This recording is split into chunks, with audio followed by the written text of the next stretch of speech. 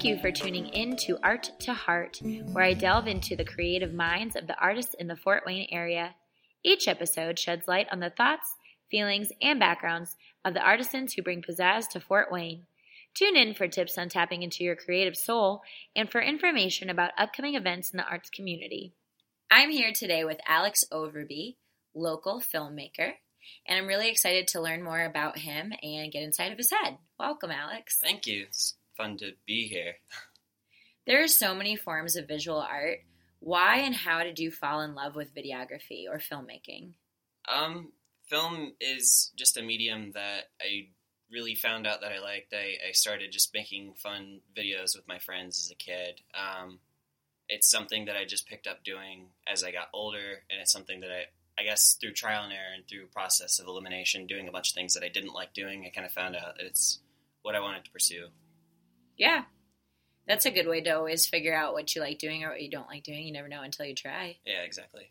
And you've mentioned to me that you did not study videography in a collegiate setting. Mm-hmm. How did you get acquainted with a camera and learn everything that you know now?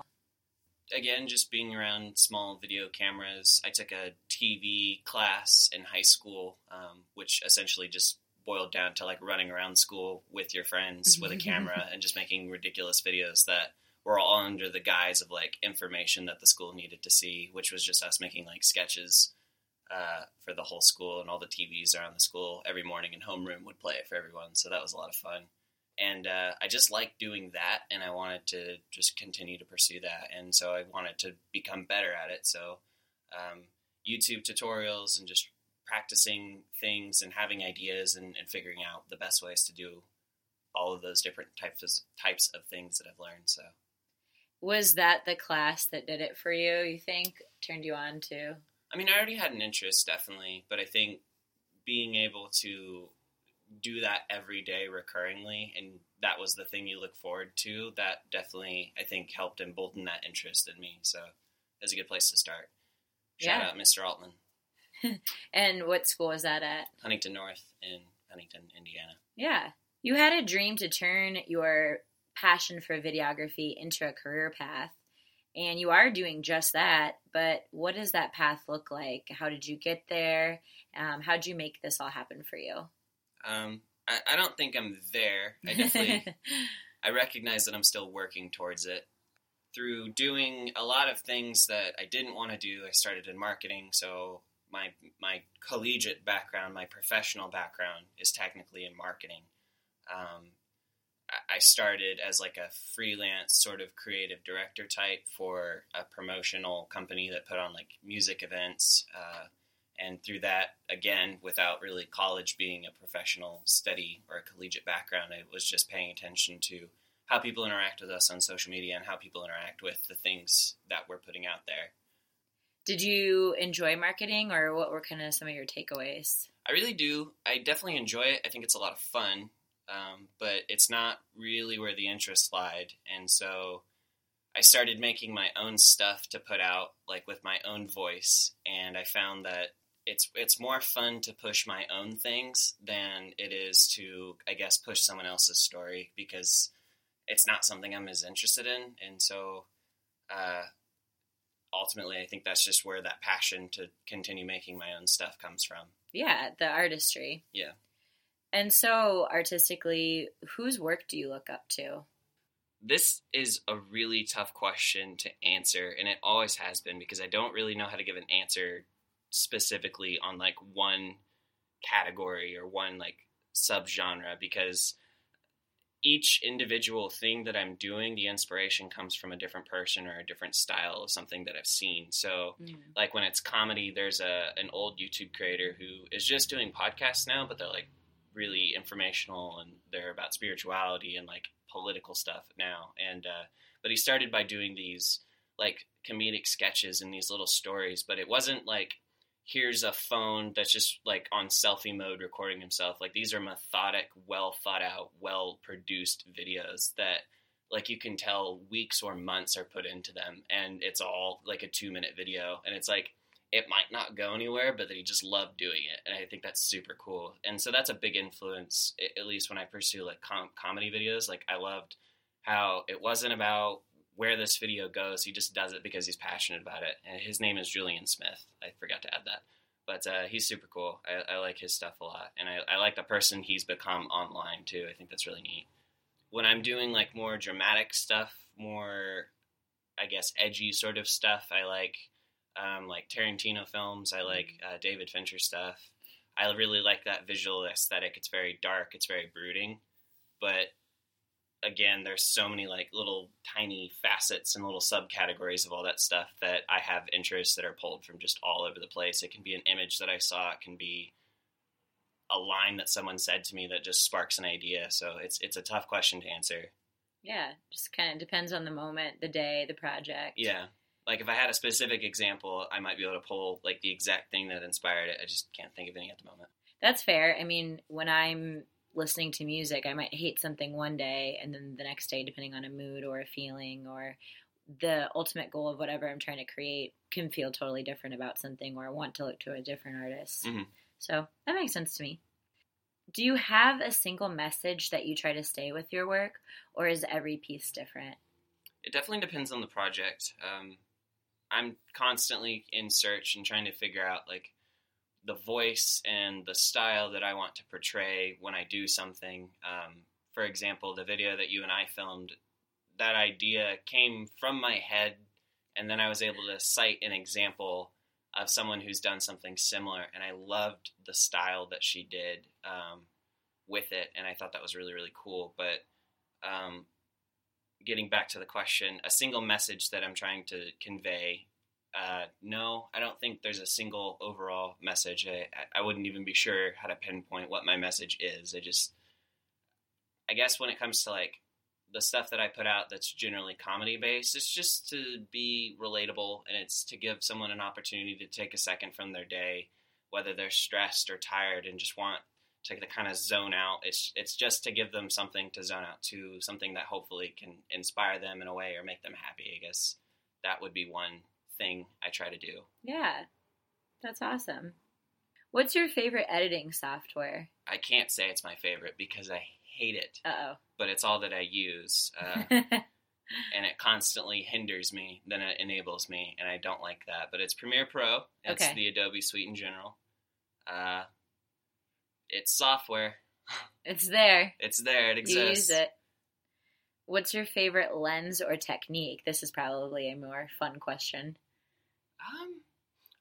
I was thinking about this question earlier. I use a 35 millimeter and I use a 50 lens for pretty much everything that I do because it's something that's just always on my camera. Mm-hmm. Like it just sits on my camera. I don't ever take it off. It's reliable. It's easy to use. And generally I like the look that it gives when you're looking at the video or photos that you take with it. I really like ominous camera moves, like really slow slider shots that like push in and stuff because it feels like an omnipresence is there watching whatever's happening. And I just think that's kind of cool. And I love bringing that sort of stuff into a place that you generally wouldn't see it, like bringing really dark, like cinematic stuff to like humor. I think that's hilarious because it's just generally something most people don't experiment with. And I think that's a lot of fun. I'm going to ask you something that you are not prepared to answer at all. Let's do it. But we're going to do it. So if you're creating something funny but slightly obscure or dark, is there ever a question of, I'm an artist in Fort Wayne, will people like this? Will people watch this? Or does that even matter to you? I used to really get caught up in that. I used to think, well, the local people that follow me are just going to think I'm weird. And, like I'm going to see this person probably this week just somewhere around town. And they're going to think, oh my God, that guy is just insane. And ultimately, I remember seeing there's people online and people that I look up to, whether they're online or in person. They always say something like, if you're not making these things because you enjoy them, there is no point because you have to want to watch something before anyone else will care. And I don't care how obscure the idea is. Like when I'm there filming it with someone, I'm just like, this is ridiculous. This is the stupidest thing ever. But yeah, I want to make something that I want to watch, and that's where it starts. And if I get worried about like how someone will perceive it, that can kill a shoot or kill an idea for me. But generally speaking, I just go for it. On April 13th, you are going to sit on a panel discussion titled Creative Collaboration Chatter at the Indiana Dance Festival. And you'll be joined by Karen Gibbons Brown with Fort Wayne Ballet, George Calamares, professor at PFW and former poet laureate of Indiana, Elizabeth Mikatadze with Mikatadze Dance Theater, and Miriam Morgan with Arts United. And this topic is crucial for young artists, and it has been pretty buzzworthy in Fort Wayne in regards to the intentionality behind creating shared audiences between different groups and people and pushing the boundaries of art in our hometown. And I'm sure we'll hear a lot from you during this discussion in April, but in the meantime, can you give us a little early insight on your thoughts regarding creative collaboration? At least for me, especially in film, it's really, really difficult to make something that's actually really good by yourself. You need help, you need people. And if you can figure out a way to both get them excited and wanting to help you on your project and also share your vision for that project, then that's the end goal. That's exactly what I want. And I'm always working on figuring out how to do that because I have really crazy, ridiculously stupid ideas more often than not. And being able to show someone, like, I know this sounds stupid, but, like, wait till the final product. It's going to be really cool. But if I could help, like, transluce that product, like, in advance to them, I think that would obviously help them understand, like, what the final thing's going to look like and better give me, like, what I'm looking for in my own head before that has to be done. So collaboration is important. So as a dancer, if I have an idea, I tend to have a hard time expressing it verbally in a way that someone who is not a dancer would understand. Yeah. So that is a piece that's very challenging for that collaborative part because I see things in my head or I feel things in my body and I don't know how to verbalize them. Is that a problem with you when you go to collaborate? Do you just kind of see things in your head and you have no idea how to say it out or explain them? I've learned that, I mean, especially with me and my projects, that if I can give someone as much of an idea as I possibly can of what I'm looking for, this includes me setting up a camera and recording some like dialogue and sending that video. I'm sending them different videos of other people that they've made, and I'm giving them a script, and I'm giving them as much information in advance of like, this is what I'm trying to accomplish. Because you can tell someone an idea and they're like, that sounds great. They have no idea what you're talking about still. So I try and convey the message as best as I can before we even get to the point of like recording or filming. So yeah, that sounds like a good way to approach it. So you and I just did either a really cool or really crazy thing a few days ago. We filmed content for a 4-minute video after meeting for only about 30 minutes. Do you want to talk about what that process was like for you?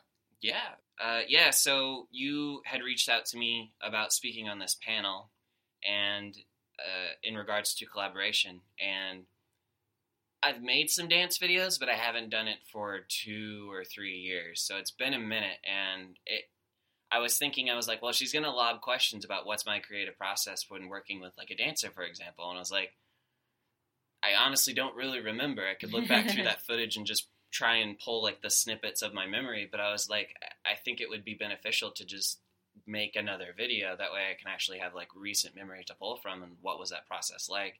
And I pitched the idea to you and you were all for it. And I think you are also down to be in it, hence the video that we filmed. But we put together a general, I guess, idea of like a style we wanted to aim for.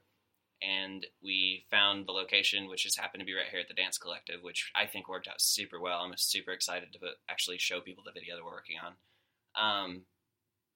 And you choreographed 2 parts of a song that we agreed on, and then we kind of made it all up in between. But I think just being able to like, well, what if we tried this? Or what if we came over here and we did some stuff like on the wall or on the floor, and let me change the lighting up, and let's just see what we get. And if we like it, we'll use it. And if not, there's no harm. So yeah, it was very fly by the seat of our pants, but in a very relaxed, like anything goes kind of way, which I think if you have the time to just play around and create, go for it. Yeah, absolutely.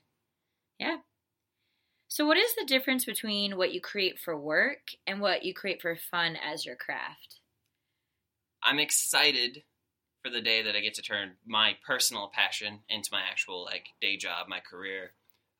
But currently, my day job really helps me focus on the really technical aspects of film, the knowing your f-stops and your apertures and knowing like which moves and editing tricks and editing styles actually make sense for like a product video or a tutorial on how to play a certain part on a guitar.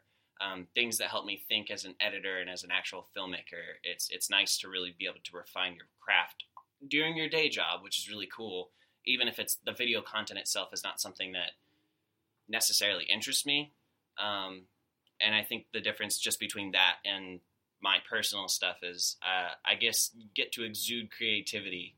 Generally speaking, I'm on little to no resources, though, so it really has to make you think on your feet, and you have to be able to be super flexible. And currently I really do like the combination of both, because it's learning how to do the technical process on a more professional environment, but also what if you're stripped of all of those resources? How can you still accomplish the same effect?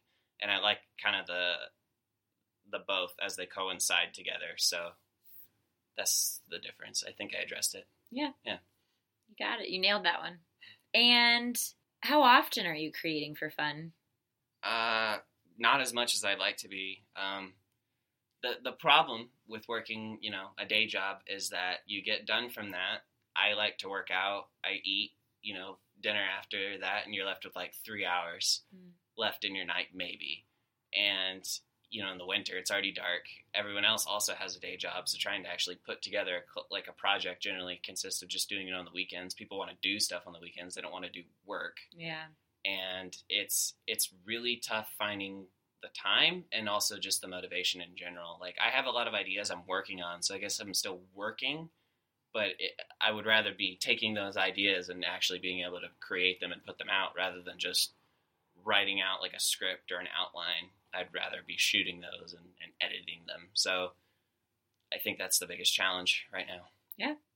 You've entered things into Hobnobbin. So do you have anything that you're currently working on that has an end goal? Yes. I did a short film in May called The Points of Being Single. It was really relevant to what I was experiencing in the real world at the time. I was just going through like a bad breakup, but that person was still in my life at the time, and they were essentially, in a way that they probably didn't realize, they were aiding me in writing an entire story. They were the influence of this story, which very lightly touches on it. Like it's more referenced in the short film. It's not even really like a part of it, really. But it inspired like a whole different story. And so I made that film, and I entered it in an amateur video contest last year, and it was pretty well received. I got some chuckles. Yeah. I played just downstairs, actually. It was really cool. And I sat for a few more months after that, all summer, just kind of going through the motions because of this breakup, unfortunately. But at the same time, it was very like creatively inspiring. And kind of when I was at wit's end with and fed up with just generally not being creative and not putting stuff out there, I started writing like the full series of what I wanted this film to become. And it's 8 episodes, and it's not even something I've really like talked about to a lot of people yet, but it's something that I've been developing, and I'm not sure when it comes out yet, but it's definitely something I'm about to like start going like all the way with and turning up the gear to 100, I guess. So that's awesome. Yeah. Very cool. So what is the most difficult thing about being a creative? Motivation and drive. Again, working 40 hours a week, you get home and the last thing I want to do is do more video. So, that's fair. Yeah, it's just tough. It's tough to want to keep at it. What's the most liberating thing about being a creative? When you've had this idea, you've done all the work for it, it's weeks or months or days, however much time you spend in it, and then you're sitting back and you're watching this thing unfold in front of you. You've hit export in Premiere and you're watching your video file, and you're like, wow, like this is awesome. I can't wait to share this with people. Or that feeling of like once you have put it out or whatever it is, if it's an event, if it's a dance, people are watching it and they're reacting, and you get to see reactions of people. I think that's the best part. It's so much fun. It is. I love that answer. So, You asked me the question I'm about to ask you, except for I don't have to record my answer, but you do. What's next? Where do you see yourself in 10 years? Ha ha ha ha. In 10 years? So when I'm 34, oh gosh, I have no idea. If film is still a viable thing, I would love to be doing that, like on a professional scale, making films or whatever the medium for that time is. Who knows what's happening in 10 years? I guess just maintaining and still being super creative. That's obviously the goal for us all. Yeah. If someone just met you, what is the one thing you'd want them to learn about you? This is the question I could not write an answer for. Really? I was stuck on this question. I thought, well, maybe I'd want to tell them like, oh, I make, fun videos, or oh, I'm a filmmaker, and that just feels so disingenuous to me. Yeah. I feel like it's a more like open-ended sort of feeling and answer. I want to be genuine around people, I guess, and I don't know. I'm not best sure how to explain that to someone. Yeah. I'm unapologetically myself. That's a good one. Yeah. That you're just who you are and you tell the truth. I try. Yeah. I definitely try. Okay. Authentic self. Trying to be. Yeah. Trying to be my most authentic self. There we go. And where can we find you on social media? I think my Instagram is at Alex Overby. ALX, can't even spell my own name. ALEX OVERBY. Yeah, and we're leaving that in. Yeah, that's editing fine. that out. You're leaving it in? Yeah, that you... My inability to spell? Yep. Perfect. Now, if we go to your Instagram, what can we expect to see? You're going to see dank memes. You're going to see some photos that I've taken over the last few years. I was kidding about the dank memes part. I'm not that funny. You'll see some videos I've made. You'll see some photos I've taken of people, and you'll see some like cinematic projects that I've also done. It's a lot of that. Yeah. Yeah. Just what we want to see when we're on Instagram. Hopefully. Yeah. That's awesome. Well, thanks for letting me ask you some of the tough questions. No problem. And I am really looking forward to our panel discussion at the Indiana Dance Festival in April, which actually, when this comes out, will be literally right around the corner. Oh, perfect. Because it's great that we're doing a dance festival, but it was kind of like, how can we engage all of the people who work within the movement arts realm, but aren't necessarily the dancers on the stage? Yeah. So for all those other artists who kind of work in and around dance, I think hearing how we're able to collaborate and create something bigger could be really inspiring and meaningful. Absolutely. So I'm looking forward to that. It's got me just full of ideas and how we can better work together in the future too. So stay tuned for that. Yeah. Well, thanks so much. No problem. I want to interview you next. Uh-oh. Yeah, that's great.